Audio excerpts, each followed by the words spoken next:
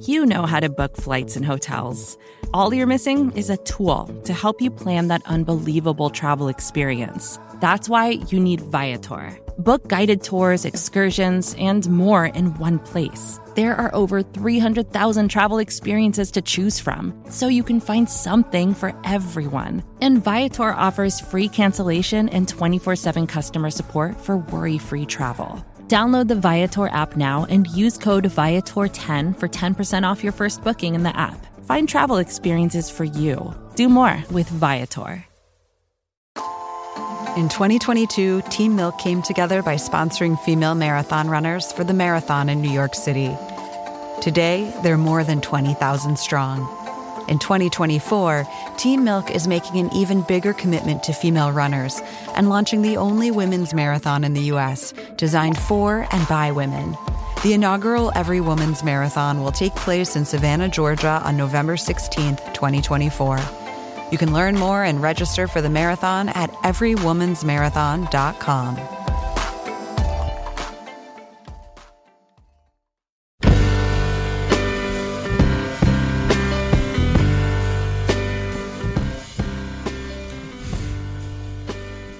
I'm sorry. You want me to introduce this episode? Yeah, this is your episode. Oh, cool. Hey, it's the Long Form Podcast. I'm your host, Aaron Lammer, here with my co-hosts, Max Linsky and Evan Ratliff. Hey, guys. Sorry, I was asleep at the wheel. So you were receiving an important text message. Yes. It looked like. There's going to be a pop-up dinner tomorrow. It's going to pop up.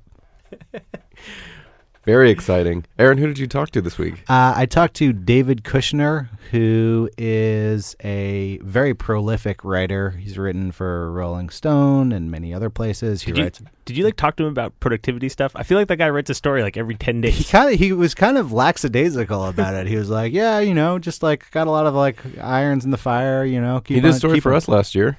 Oh, yeah. Got an out of a story. Check that out. What's the title on that? Bones of Mariana. Yeah. We talked about that. And the crazy part is that story he said he had been working on for years. So even though he's producing all these stories, he actually spends quite a while on them.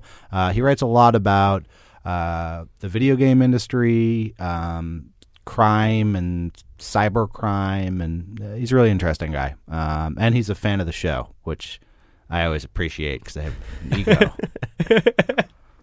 So this episode made you feel good. Yeah, he made me feel good about myself. That's great.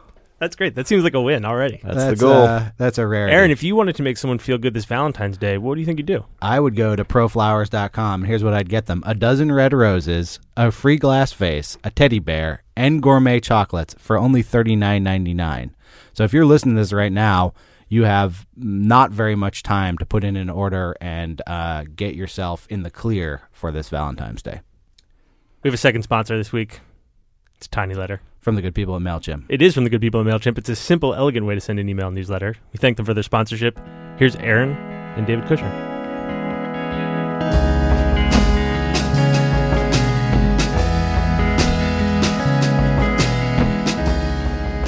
Welcome, David Kushner. Thank you for having me. Of everyone I've talked to on this show, the main thing I noticed while I was preparing for this is you are the most prolific year-per-year feature writer I've ever encountered. I started reading backwards your stories, and I thought I was done and realized I had just reached the pagination point, and I'd only gotten to 2008. My first question to you is, how many do you plan how many stories a year you're going to do? No, I don't. For me, there are so many compelling stories to tell, and I think that's just my primary motivation. In addition to making a living, I was going to say, do you have 10 kids or something? Yeah, exactly.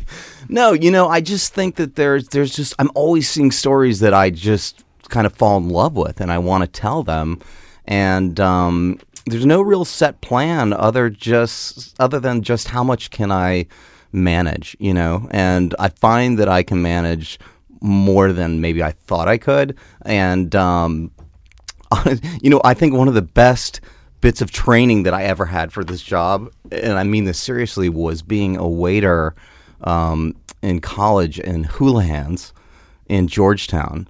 And I mean, it was insane. I'd go there on a Saturday night and I'd have, 20 tables, and one table wanted nachos, another table needed a straw, another table needed a check. And I had to sort of start partitioning my brain to remember all of these things and to pace it. And I find that skill really comes in handy now because, stories are always at sort of at different stages of development for me and for anyone, I suppose. In that, you're researching, you're calling, someone's not calling you back, you're writing, you're traveling. And I do think now that I've been doing this a while that this weird sort of biorhythm that I've fallen into for myself enables me to be more prolific. It enables me to produce more because I kind of know when my energy's dipping in researching area and maybe I need to write a little bit or. And also what I find is that one story tends to lead to another. Well, that was another pattern I noticed is you revisit topics. Mm-hmm. Like you recently did a story on Anonymous and its relationship to the Steubenville rape case. Right. And then I looked back and I was like, oh, you did a story about Anonymous 5 or 6 years ago. Yeah, I did. Yeah, and back in like 2008. And is that like I still have contacts kind of thing? I mean, what leads you to loop back like that? Well, partly it's just that I think that when you're, at least the way I am, when I'm working on a story, I get obsessed with it. I just cannot report enough.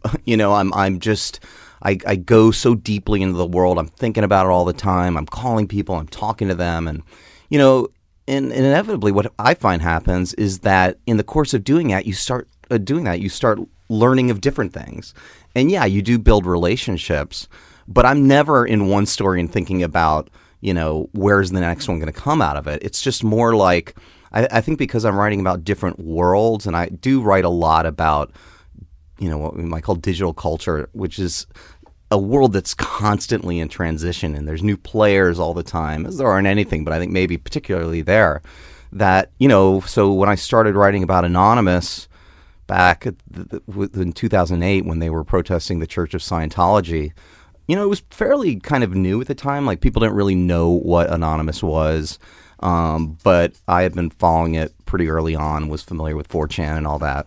Hold on, let me expel this dog. Okay. Reba. People think I'm wearing a bell. You've outworn your welcome. Come on. Oh, sorry, Pooch. I'm sorry. You're banned. Max Linsky's dog interrupts the podcast again. Oh, well. So, yes, Anonymous is something that you had it was in a different place by the time you come back to it. Right, but I think it's just and I'm like we were talking about before we started here, I am sort of a big narrative nonfiction geek. I mean, I've always been so fascinated by that, and in college just read everything by Hunter Thompson, everything by Tom Wolfe, and I would see patterns in what they did. I mean, like Hunter, you think about Hunter, he wrote a lot about politics, he wrote about sports. Like, it seems like most writers have a couple areas, and I didn't really think about it so much at the time, but what I began to realize is it just makes sense. You get more immersed in a world.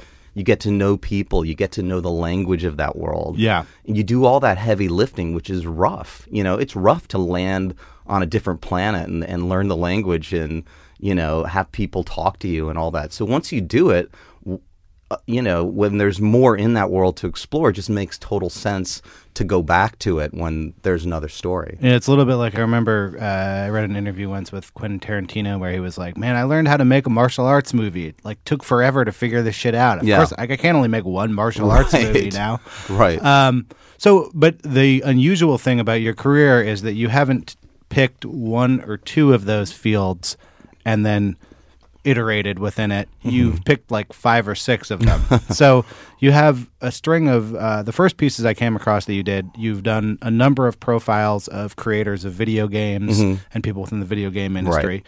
You also have a long string of pieces about hackers, right, and particularly, I'm going to even go as specific as hackers with disabilities which prove advantages in some other way. That's interesting. I guess that's true. There's been the blind one. There was the paraplegic. Yeah, you're right. So these are some pretty specific niche topics. Yeah. And additionally, you've done you've done these anonymous stories, and you also have there's several other topics that have come back. I'm wondering when you come back to a story like that, or when you spend a longer time in it, like something like video games. Your first book is about the guys who did Doom. Right. You then were also for a long time covered the Rockstar Games guys who make Grand Theft Auto. What do you learn? I mean, what do you pick up as you come around a second time? Those kind of things. That's a good question. Yeah, I mean, if you go back to, like you said, my first book, Masters of Doom. I mean, that I did that back in, I guess the reporting officially started in 2000, but really that's sort of how I got started, because, you know, the way I got started was that in the early 90s, you know, it really wasn't kind of the internet like we know it at that point. It was just BBSs, you know, bulletin board services, like dial up with the modem and so on. And at the time, I was working, like I told you, I was working at this lecture company where we booked speakers on the lecture circuit like Timothy Leary and Hunter Thompson and Tom Wolfe and so on. And I gotten to know Timothy Leary, who I was booking. My job was to book him on college campuses. Well, Tim Leary, turns out at the time, was a contributing editor of an early magazine called Mondo 2000, which was like, I don't know, do you ring a bell? No, I don't know it. I can sort of imagine what a magazine called Mondo 2000 that Timothy Leary was involved in. Yeah, it was a beautiful, glossy magazine run by a bunch of just really interesting kind of early cypherpunks, you know, bohemians out of Berkeley or whatever. And they were covering what they were calling cyberculture at the time. And yeah, so that interested me. And I was talking with Tim about it, and I think I had some ideas, and I got hooked up there. But, you know, and this kind of gets back to your question, which was that for me, what was interesting at that time, and then I started working for a BBS called SonicNet, which was like trying to be like the Rolling Stone. It wasn't the internet yet. It was the Rolling Stone of like the BBS world, where we would put like, you know, we would have, I remember, I think SonicNet technically had the first song online, and we were all sitting around a table. This had to be like 1993 or 4. Maybe. So let's rewind here. How did you get a job at SonicNet? Okay, I digress from your question. No. Well, it's all connected. If we loop back, we will eventually get to 2000. Yes, we will eventually. So how did you get a job writing for a online publication in 1993? Well, it wasn't so much writing for them. Basically, it was a BBS, which was this dial-up service, and at the time, you know, there were some early communities online like The Well, and you know, in San Francisco. My dad's a big Weller. Was he? There's a big Well Grateful Dead. Was he a Deadhead? Yeah.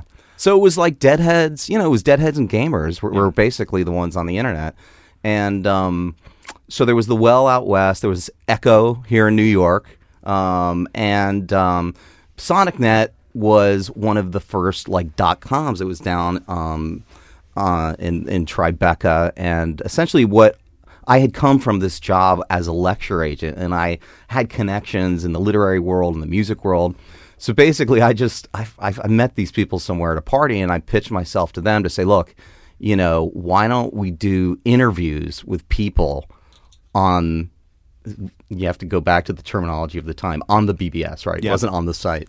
But nobody was doing this at the time. There literally was the word chat did not exist at the time. Now, see, I was on BBSs in the BBS period, but what I don't really remember, probably because I was only trying to access pornography on BBS, is how did someone that was find just back out then, about, or is that now? Oh, now it's become so easy that it's no longer a person. The game is all gone. But how did people hear about a BBS? I mean, were you like advertising in the Village Voice? Well, okay, so basically I made this pitch, and they bought my pitch and they hired me. So my job, I didn't even know what my title was, but my job was basically to get well-known people to go down to our rat-infested loft in Tribeca and sit at a computer and take questions. And first of all, I had to explain to everyone I called what the internet was. Like no one a lot of people didn't want to do it. But, give me what kind of people are we talking about? I mean, I can tell you the ones who would do it, and maybe that's not that surprising. You know, it was people like David Byrne, Oh, okay. You know, it was people like, oh gosh, who was asking the questions? Just people who came on the BBS? Okay, well, here's the truth is going to come out. Yeah. Well, basically, all you. Yes, I was basically like sibling it, you know. Yeah. I was like 5 people and we had these really cool people down. We had like, you know, like I said, I mean, David Byrne, we had Radiohead, actually. They were one of the earliest ones to do it. So it's basically the format of the like Reddit Ask Me Anything. Kind of, but it was in real time. You know, it was basically chat, but there was no filtering. It was total chaos. So it tended to be 4 versions of me and then maybe one, you know, guy in a basement and, you know, how many incoming connections can a BBS even handle? I mean, we could have handled more than we had, put it that way. But you know what worked was that, and this was the brilliant marketing team there at SonicNet, they would start taking out ads in the Village Voice. And the ads looked like club ads. And it said SonicNet, it said BBS, which nobody knew what that meant. It had a phone number. And then it would list dates and people like, okay, David Byrne on this date, Henry Rollins on this date, you know, Radiohead on this date. People are like, what?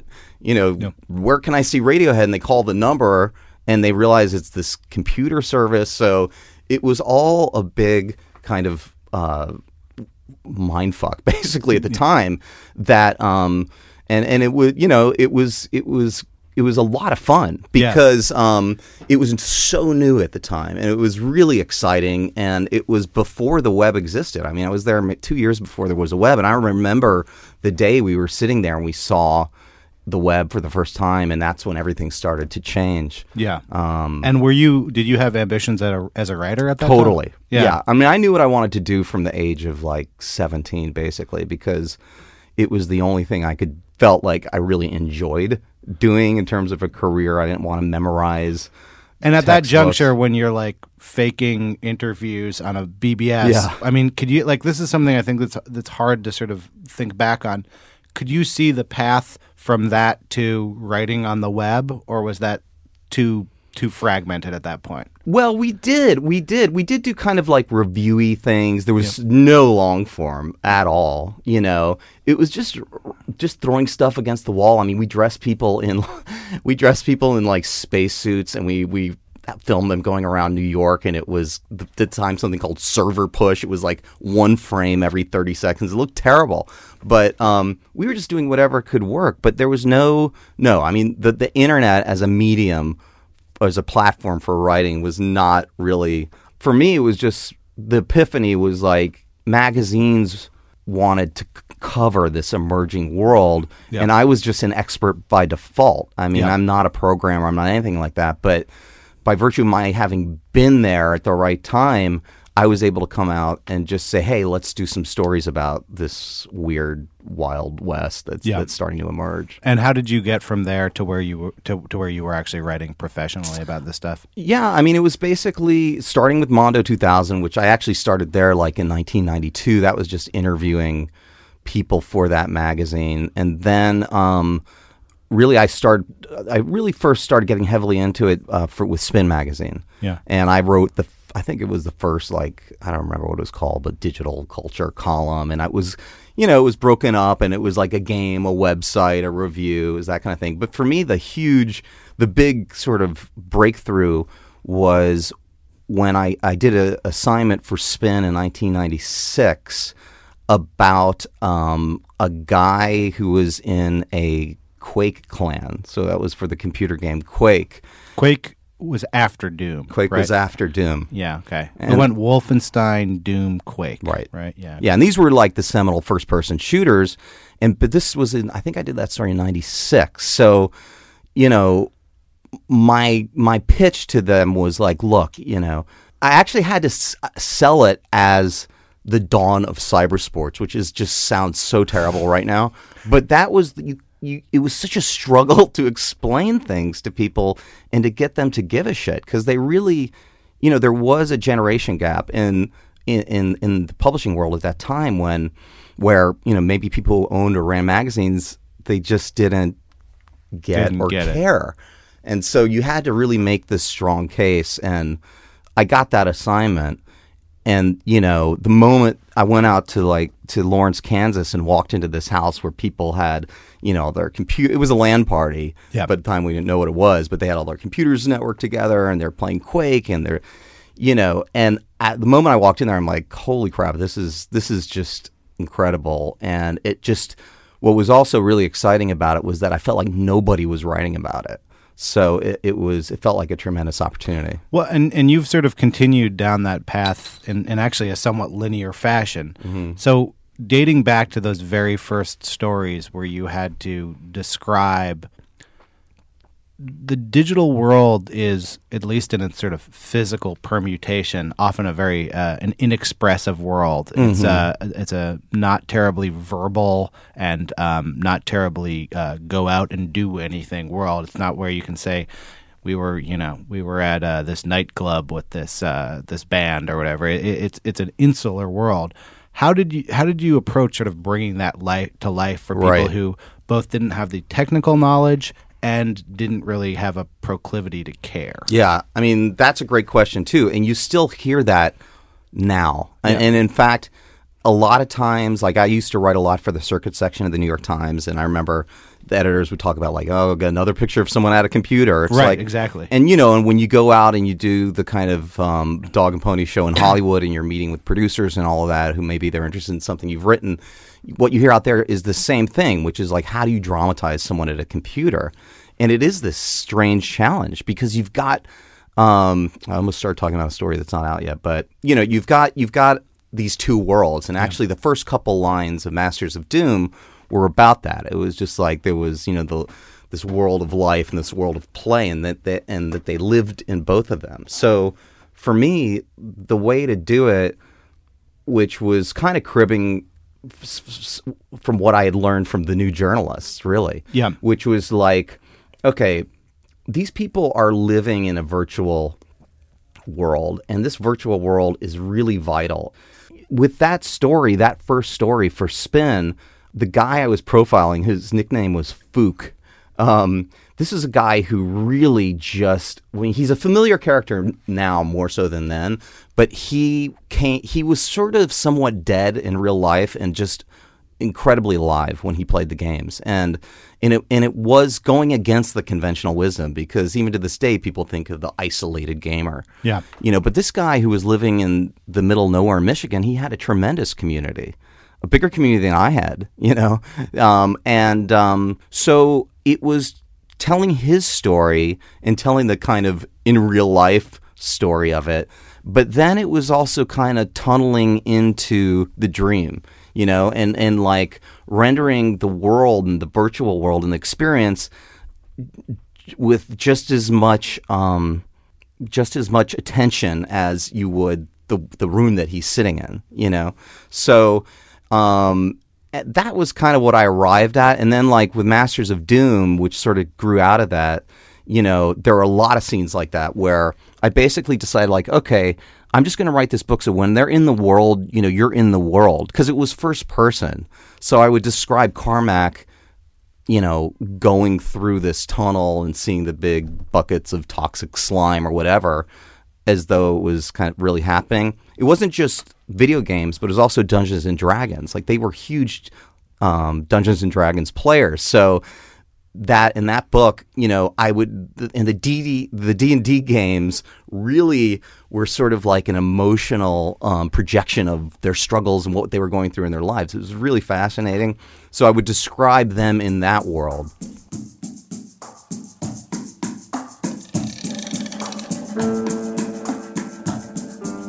Hey, your host Aaron Lammer here with a quick word from our sponsor, ProFlowers. You may or may not know that Valentine's Day is right around the corner, nary hours away. And if you're like me, you may not have made plans, but you can remedy that by going to proflowers.com and ordering a dozen red roses. They'll throw in a free glass vase, a teddy bear, and gourmet chocolates for only $39.99. These are the classic romantic red roses that you have come to adore and cherish, and you can't get a better price on them. So if you want to do this the easy, convenient, fast way, go to proflowers.com, click on the microphone in the upper right-hand corner and type in long form. That's proflowers.com. There's a blue microphone in the upper right-hand corner, and type in code LONGFORM, which helps support this show and will help you and whoever you share your Valentine's with have a great time. Here I am back with my guest, David Kushner. So I'm interested actually in a comment you made there, tying the way you've covered this stuff to the new journalism, which is very, I think, really came to the national attention by covering the counterculture of the 60s. Mm-hmm. And I do think that some of the stuff you're covering is a counterculture of a kind. And I'm interested in sort of what you adapted and what kinds of lessons you took from the people from that generation about how you describe an alien breed to a reader. Yeah. That's a great question. I mean, I think you're right there. I do think, because, it's funny thinking back, and I haven't really thought about it, but back in college, I remember writing a lot of papers about, Berkeley in the 60s. I was just fascinated by that period of time, and that's how I got turned on to, like, Hunter and all that. And actually, I was such a Hunter Thompson fanboy that I took a job at the University of Maryland as the lectures director. And during the interview, they said, "Why do you want this job?" I said, "Because I really want to meet Hunter Thompson." but thankfully, a lot of other people were interested in that too. And I booked him to come to Maryland, which turned into like Fear and Loathing in College Park, Maryland. It was just a series of disasters, which were incredible because he ended up getting stranded there, and I had to kind of babysit him for a while. But he eventually did the lecture, and before the lecture, he actually said that he said to me, you have to go sit out on stage next to me during the lecture. I'm like, I do? I'm not going to do that. There's like 1,800 people here. He's like, yeah, you need to do it. I'm like, well, why? He's like, well, if I ramble, you have to hit me in the leg. And what I realized was that they had in his writer, he required a tablecloth that went down to the floor. And the reason was so that the person next to him could hit him in the leg to keep him from rambling. But we went out to the stage, and there was no tablecloth, and he started freaking out. But part of his writer was that he had a bottle of Chivas, which I had to buy. So I know it was real, and he drank it throughout the entire lecture, just killed it. But the point is like, a lot of those questions to him were about, like, how many drugs are in the trunk, and did you take them all, and Fear and Loathing. And I remember afterwards, I was driving him back to this shitty little Best Western, and I'm like, how'd it go? What'd you think? And he sort of slumped down in his seat, and he's like, no one ever asked me about writing. And I thought it was kind of like a little poignant moment because, and going back to your question, he was so serious about what he did, even though he was a great satirist. And I think that obviously he became such a persona, but the seriousness of what he did, and how he lived what he was, what he was reporting on, how he immersed himself to the point of being stomped. Yeah, I mean that's dedication. If you're going to get stomped by Hell's Angels at the end of your book, you've done a good job. So one of the things that I took from all of that was the importance of really immersing yourself into whatever it is, and I mean I've try to do that any story I do, and I've done ones that have nothing to do with the internet. If it's a story about this terrible reform school down in Florida where they're finding graves all over the right. You try to just approach it by spending as much time as you can, getting to know the people, getting to know the language, and I guess with the counter covering, if we want to call this the new counterculture or the new rock and roll, whatever it is, that's kind of tenfold because it's so unfamiliar. A lot of when I first started writing about this stuff and when I was writing about games and game developers, you kind of have to learn the language. Like, what are they talking? It's like interviewing someone in the military, which I've done, which is when they're throwing out a million acronyms, you have no idea what they're talking about. So, what's your technique for drawing out, like, someone, say, in that situation where you're like, well, I got to learn the language so I can talk it, so I can speak. Right. But when you're dealing with a reticent person or a person who's not used to emoting, how do you, like, a lot of your work, which I've interviewed many. A lot of your work is about the people behind this stuff, Right. not necessarily the things they did. Yeah. And they're people who are not easily sharing of feelings. Right. A couple things. I mean, one is I do something that comes really easily to me, which is that I play dumb because I am dumb when it comes to that. I mean, I don't know. And I think that you sort of have to fight that impulse to act like you know everything. Because the better thing to do is to say, you know what, I just don't know, and I really need your help. And I kind of put my cards on the table, and I say to them, look, I've got to tell your story to a general, because I write for, general kind of consumer magazines. I've got to try to explain this to the average person. And I want the average person, in the case of John Carmack, who's considered one of the best graphics programmers in the game business, I just would say to him, I want to be able to explain how you problem solve. Yeah. And in order to do that, I need to kind of understand what you're talking about. So, and Carmack was a great example of this because and I've heard other people on the podcast talk about this kind of thing. Sometimes before you go into an interview, you hear so much about somebody. They're not going to talk. You're going to get 5 minutes. They're going to give you one question, one word answers. Don't even bother. Don't basically. bother. Interestingly, the two in my career, the two best examples of the point I'm making are John Carmack and Cormac McCarthy. Because John Carmack, everyone's like, he's like a robot. Yeah. Well, I went down to sit with him. I remember I had literally moved to Dallas to write my first book. I mean, it was, there was some risk in that. And upended everything, went out there and basically showed up. He knew I was doing it, and I met him at Olive Garden. And I'm saying to myself as I'm walking in, okay, this is either going to be done in 5 minutes or it's going to go on for hours. And sure enough, it went on for hours because I think that, at least for me, when I approach people in that way, which is just trying to be genuine and tell them what challenges I'm facing and that I do need their help, they'll open up and they'll be patient. Whereas I think actually if I followed that more common instinct to sort of say oh, well, yeah, I know what raycasting is. Yeah.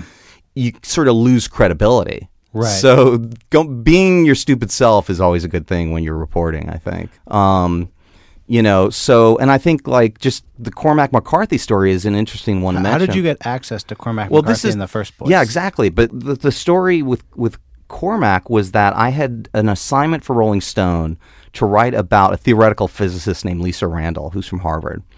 And in the course of interviewing her, we're just talking, and she just said, she's like, in this new book that I wrote, I was hanging out at the Santa Fe Institute, which is this really interesting kind of think tank in the hills of Santa Fe, and I met, and Cormac McCarthy hangs out there, and he actually edited my book. And anyway, so the book's coming out, and I said, well, let's hit rewind on that.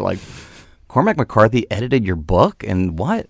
So we started talking about that, and she's like, yeah, he's just got a real passion for physics. He hangs out there. He moved to Santa Fe just to be near this place. And I said, that is incredible. And, for this story, it would be great to talk with him. Now, the minute I asked that question, I knew, because I'm a big fan of Cormac McCarthy's, and my father was a huge fan and kind of turned me on to him.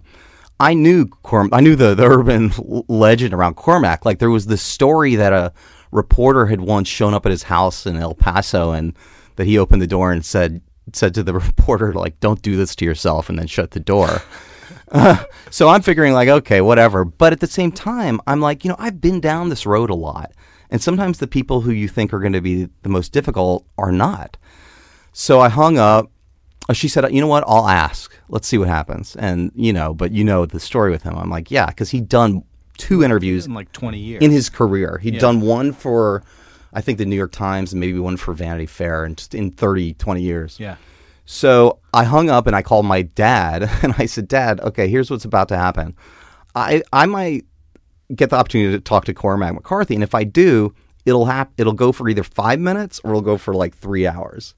So he's like, all right, let me know. So Lisa Randall calls me back 5 minutes later, and she's like, you're not going to believe this, but he's going to talk with you. So I said, great, and called him up. And sure enough, we talked for like 3 hours, and it was just, I think maybe because it was about Lisa, who was a friend of his, and also, but the thing that I was genuinely really curious about was his interest in science, and we started talking about that. So science is so close to his heart that he moved to Santa Fe to be near this science institute. So that opened that up. And then by the end of the interview, I just said, Cormac, I know you don't like to do a lot of stories, but or any for that matter. But, I think there's a really cool story to be done on you and the Institute. And he said, yeah, I'm game for that. And, got the assignment from Rolling Stone. And next thing you know, I was out there.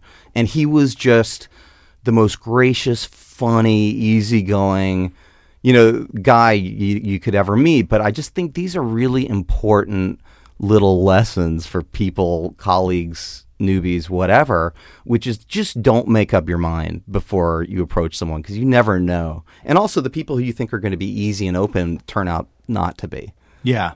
So moving forward, we got you to about 2000. You've actually seen, when it comes to technology, which I would say about half of your stories have at least something to do with technology. Yeah. You've seen several kind of waves come and go. Right.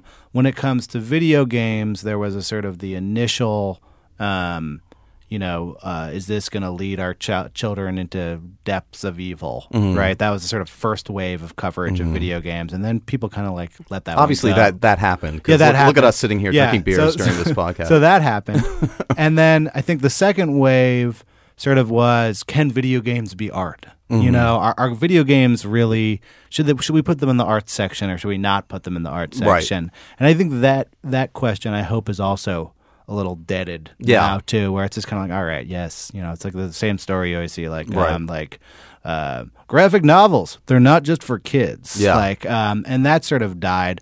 So when you see these sort of rise and falls, I mean. And I was going to say, I don't know what the next stage is. I don't know what stage 3 is, but it must be something you think about when you're choosing to cover this topic, about sort of where you fit into the larger constellation of people writing about this topic. And you're writing for Rolling Stone, GQ. These are like big, particularly Rolling Stone, I would say, it's a big mainstream American brand. Right. You are reaching the dorm rooms of the Big Ten. And this is not for like people who are like reading like hackery stuff online. This is like it's a big print magazine. So how much are you thinking about that Rolling Stone reader and the fact that this is sort of a mainstream magazine when you're reporting a story like that? A lot. Yeah.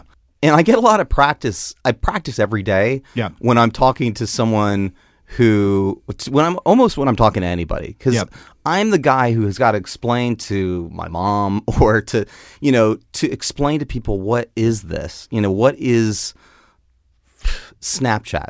Like, explain Snapchat to your mother.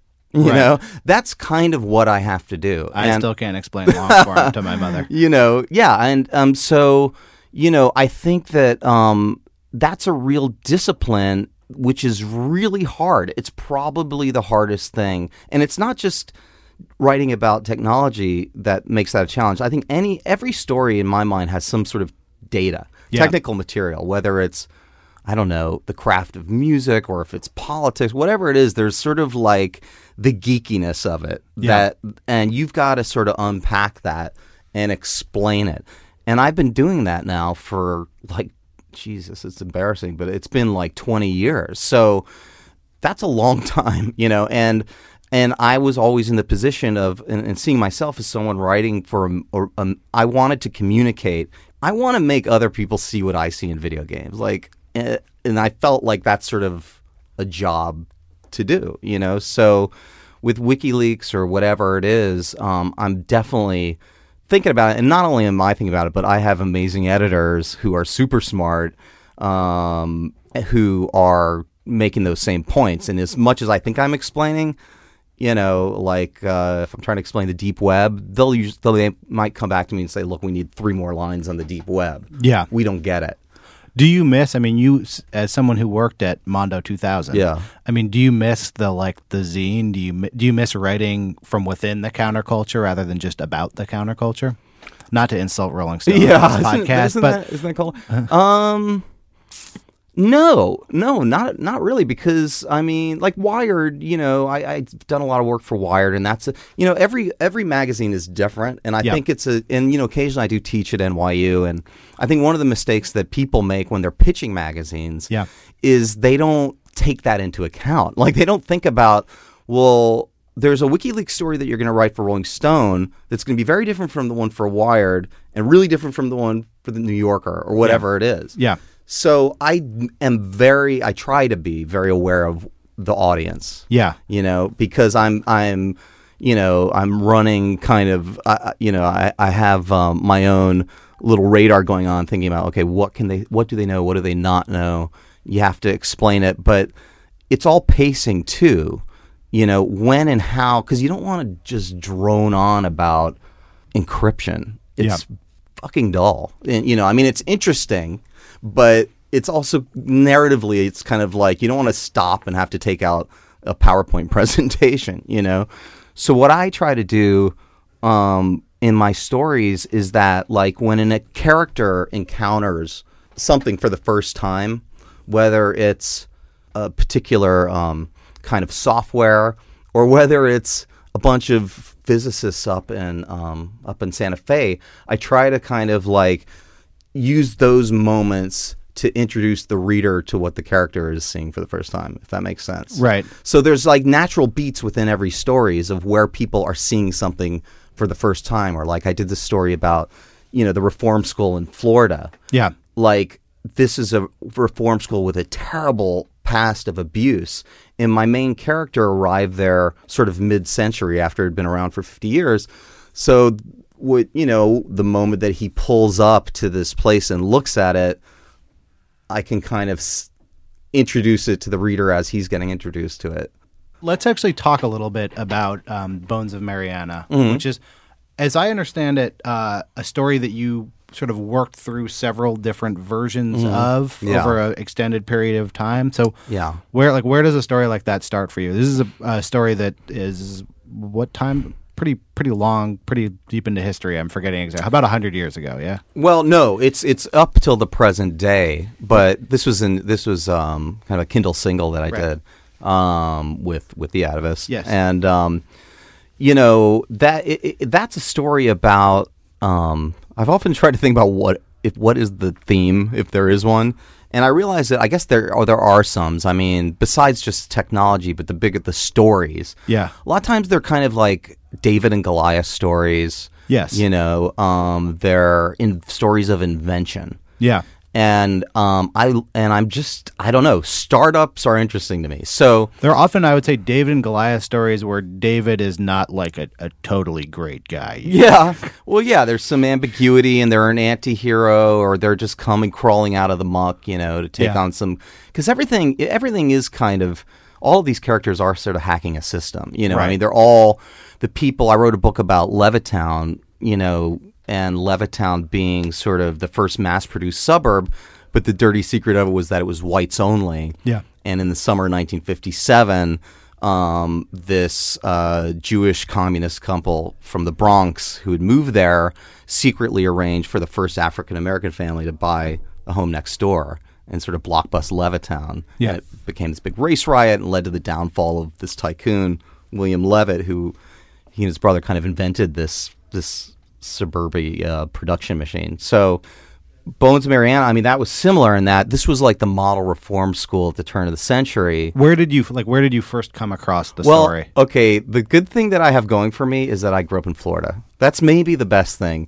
Growing up from Florida. Florida is the source of 50% of the stories in America. Oh, I mean, I can't tell. I've written a ton. Believe me, I've wrung that state dry.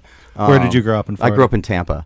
And Tampa's weird because, like, Florida, I always say Florida is sort of like upside down. Like, the more northern you get, the more southern it is. And Tampa's kind of the squashed in the middle.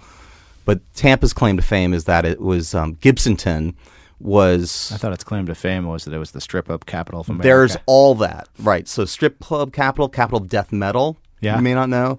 Notable people have dropped dead there, like, Jack Kerouac and people like that. But Tampa also is the home to Gibsonton, Florida, which X-Files fans might remember as being... This is was the world capital of carnies and sideshow which you've freaks. Also done a story about. Yeah. So you really have milked it. I didn't know that. I've written about dog race, dog breeders for greyhound dog breeders and paintball teams and but Florida, the Bones of Mariana. I mean, this is probably Florida at its most insidious, and it was this, model reform school in the Panhandle at the turn of the century, which for 100 years had the worst acts of abuse, just horrific and unimaginable. And the big question was, how did this go on? It went on for 100 years. Into the modern era. Oh, God, yeah. Yeah, so it was from, it opened like 1900, and this went on up until 2011 when it was closed. So I had heard about this, and it was sort of notorious in the state. And then what happened was these anthropologists who happened to be from the department. My father was an anthropologist, and it was my father's department who ended up getting involved in this, going up there, some forensic anthropologists to excavate, to look for. There had been stories of graves and unmarked graves. So they went to go look, and they ended up finding like all of these unmarked graves, and it opened up the story of like what happened in Mariana, which is the town. My dad passed away; he's no longer there, but I kind of knew.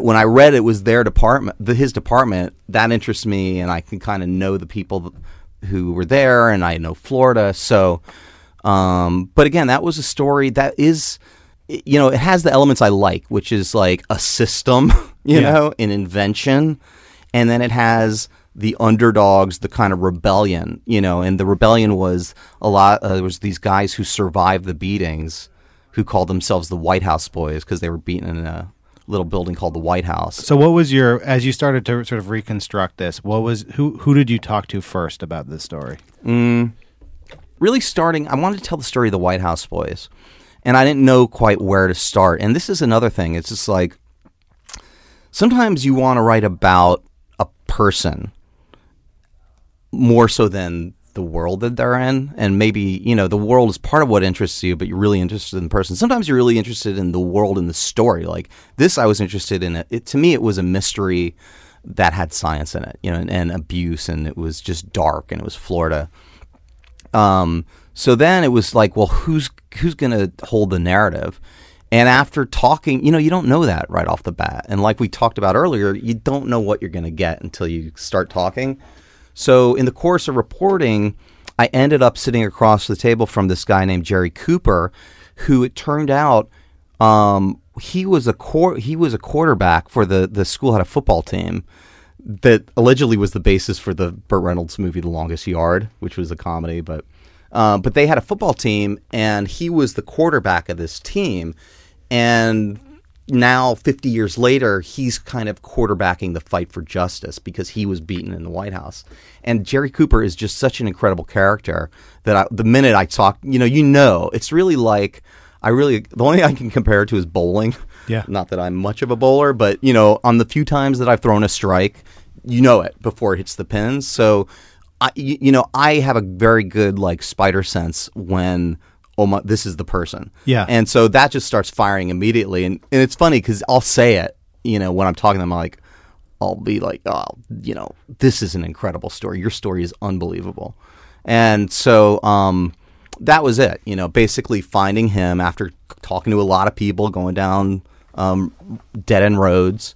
And then from there, it just opens up, and then it's kind of like, once I find the character, I'm always looking for characters the best characters are the ones who, especially when you're trying to explore a world like the world of, say, Anonymous, to have someone who has been through enough of the story that their narrative can take you to a lot of places and it touches on a lot of people. the recent one for Rolling Stone, which was about this guy KY Anonymous who was leading the Steubenville. Yeah. Leading is a loaded word to say when in the same sentence with Anonymous, but he had put himself out as a face spokesman of kind. Yeah, trying to organize this. Yeah. So what was different about it, and the angle on it was, well, one, it was about Anonymous, but more so, that was really about his story. Just was a crazy story. I mean, he was just this guy from Kentucky, from just a terribly abusive household, where he saved his mother from some guy and had to stab the guy, and this kid was bullied, and he became sort of a hacking against on behalf of victims. But I think his personal story was what really, it was like, well, this is a really interesting story, and it's putting a face on something that to a lot of people is faceless, and putting a heart into it, you know?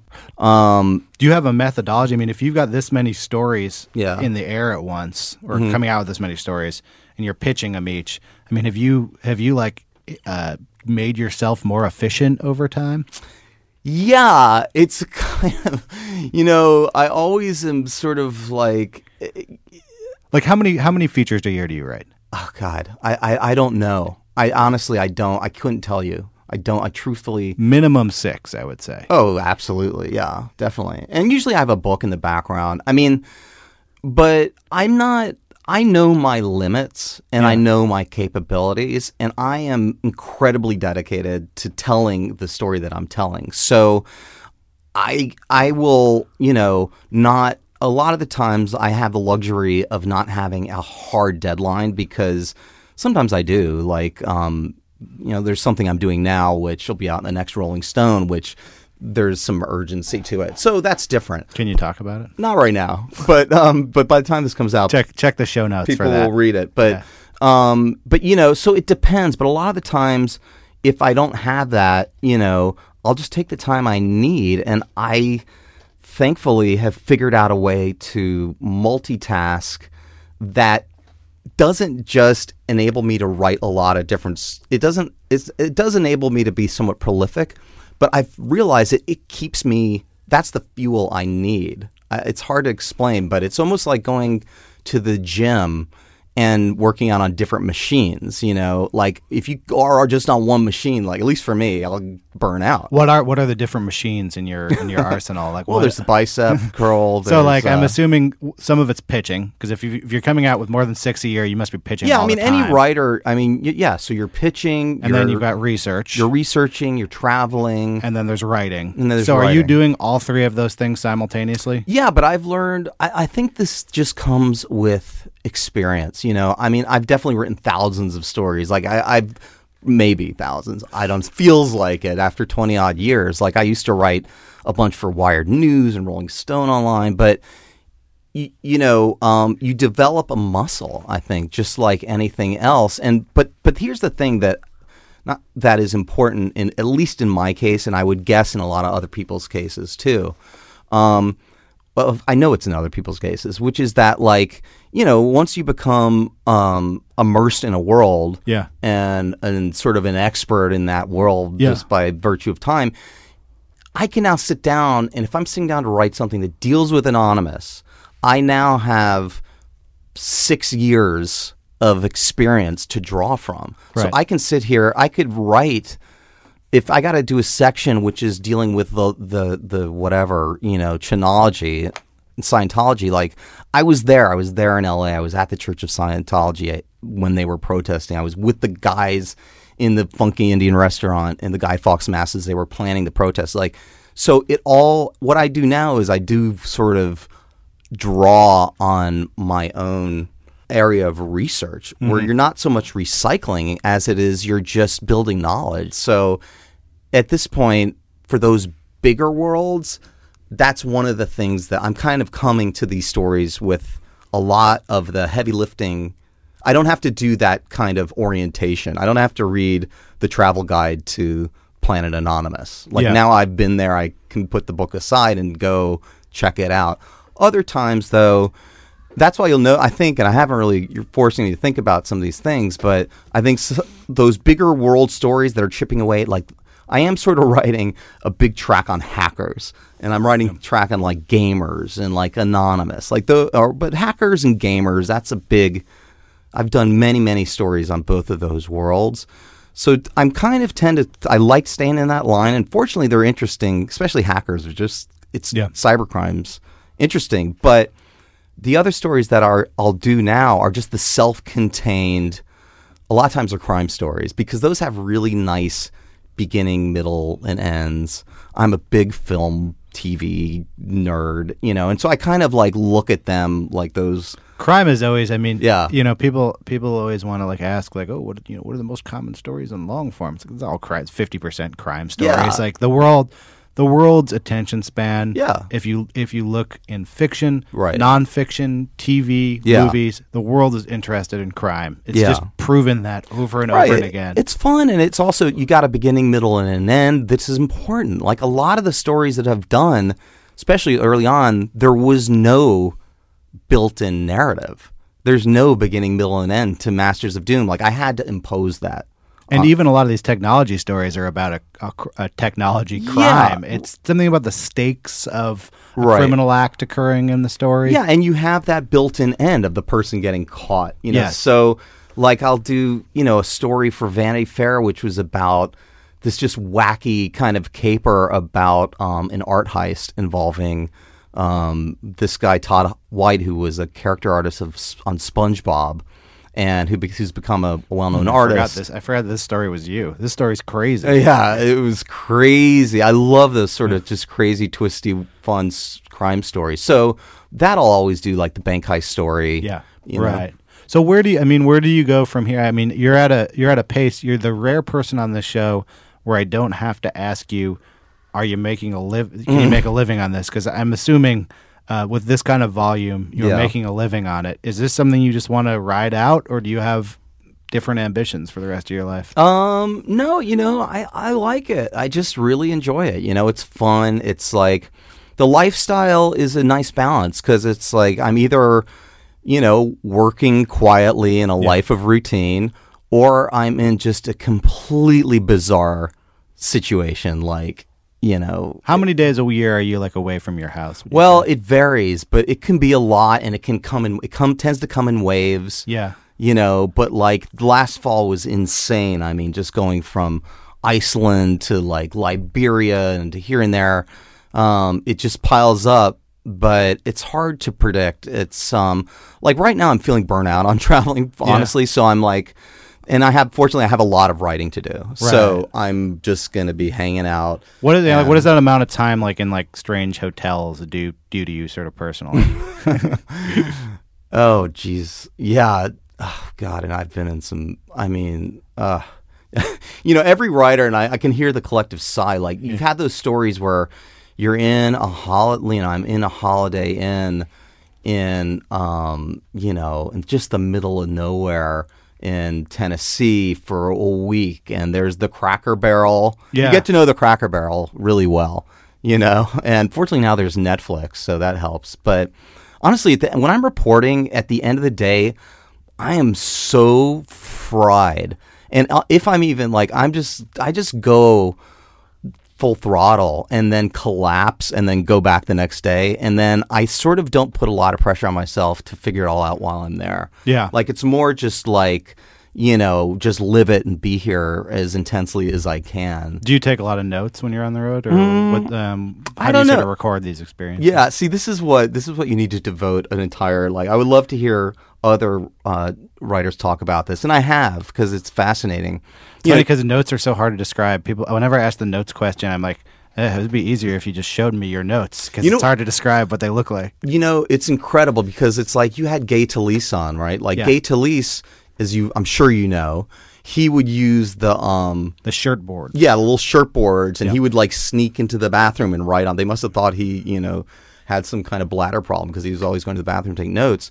Truman Capote, I think, would just land and he wouldn't take any notes, and he would go sit down on his computer and or rather typewriter, and he would just spew it out. Yeah. Then what I learned, and this is sheerly from my own experience and my own sort of DNA, which is that, and I was like never a student in class who would sit there and be crazy. I would take notes. I would just get lost. I don't know what.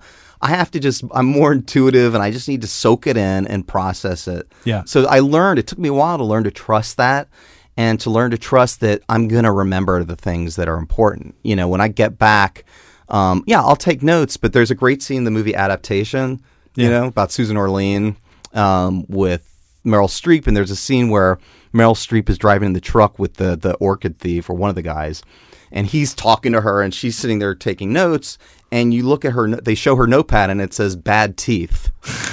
So that's what I often find is that I'm interviewing people with bad teeth. No, but that, you know, I'm basically, the notes that I take, I'm very much, if I'm taking notes, it's a lot of times, because I use a tape recorder. Like, I tape everything, because to me that just lets, you know, there's a lot of debate about people do that, they don't do it. For me, there's nothing to lose by having it on tape. Yeah.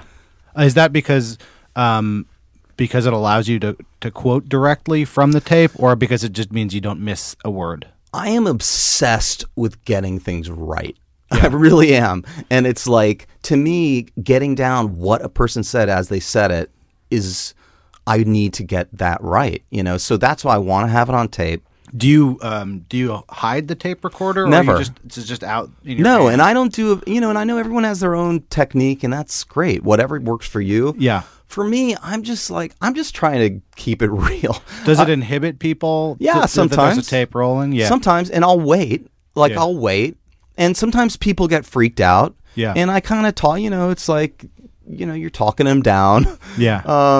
And I will wait, and sometimes they'll say, put that away, and, you know, but I would say 90% of the time, it's not a big, because it's like, to me, it's like, I'm here to tell your story, and I want to get it right. You know, I want to, so that, and it also frees me up to just focus, listen, ask follow-up questions, observe the room. That's generally the first thing I do when I get in and I'm interviewing someone.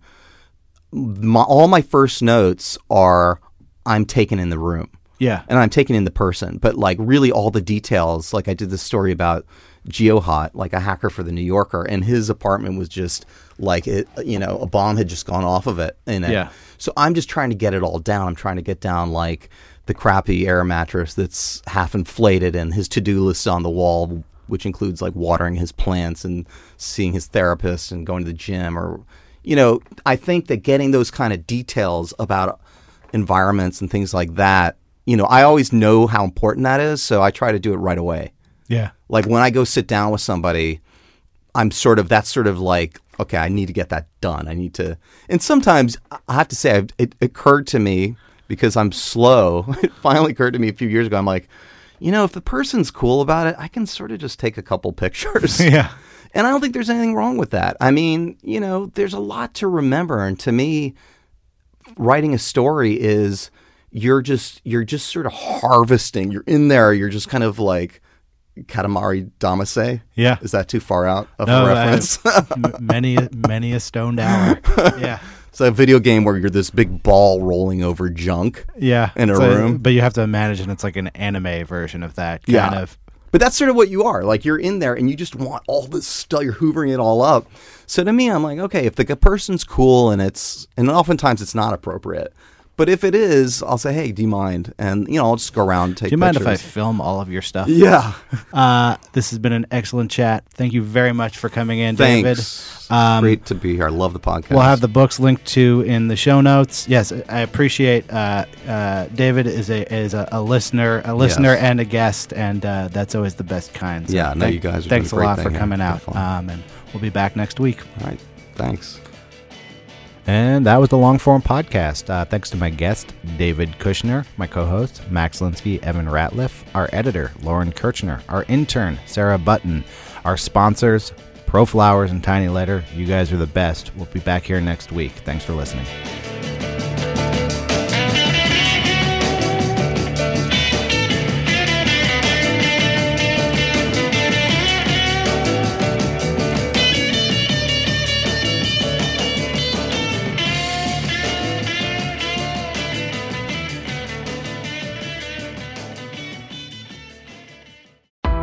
Why do you run? Why does anyone? I always thought that runners loved running, and that's not the case. Most runners hate running, but they choose to do it. In the new docuseries Running Sucks, brought to you by Teen Milk, Abby Ayers learns why women runners everywhere are driven to go the distance. It really is about taking my power back and proving myself wrong. Teen Milk is about fueling women's performance and helping them along their marathon journeys. You can sign up now for the inaugural Every Woman's Marathon taking place in Savannah, Georgia on November 16th, 2024. Learn more and register at everywomansmarathon.com.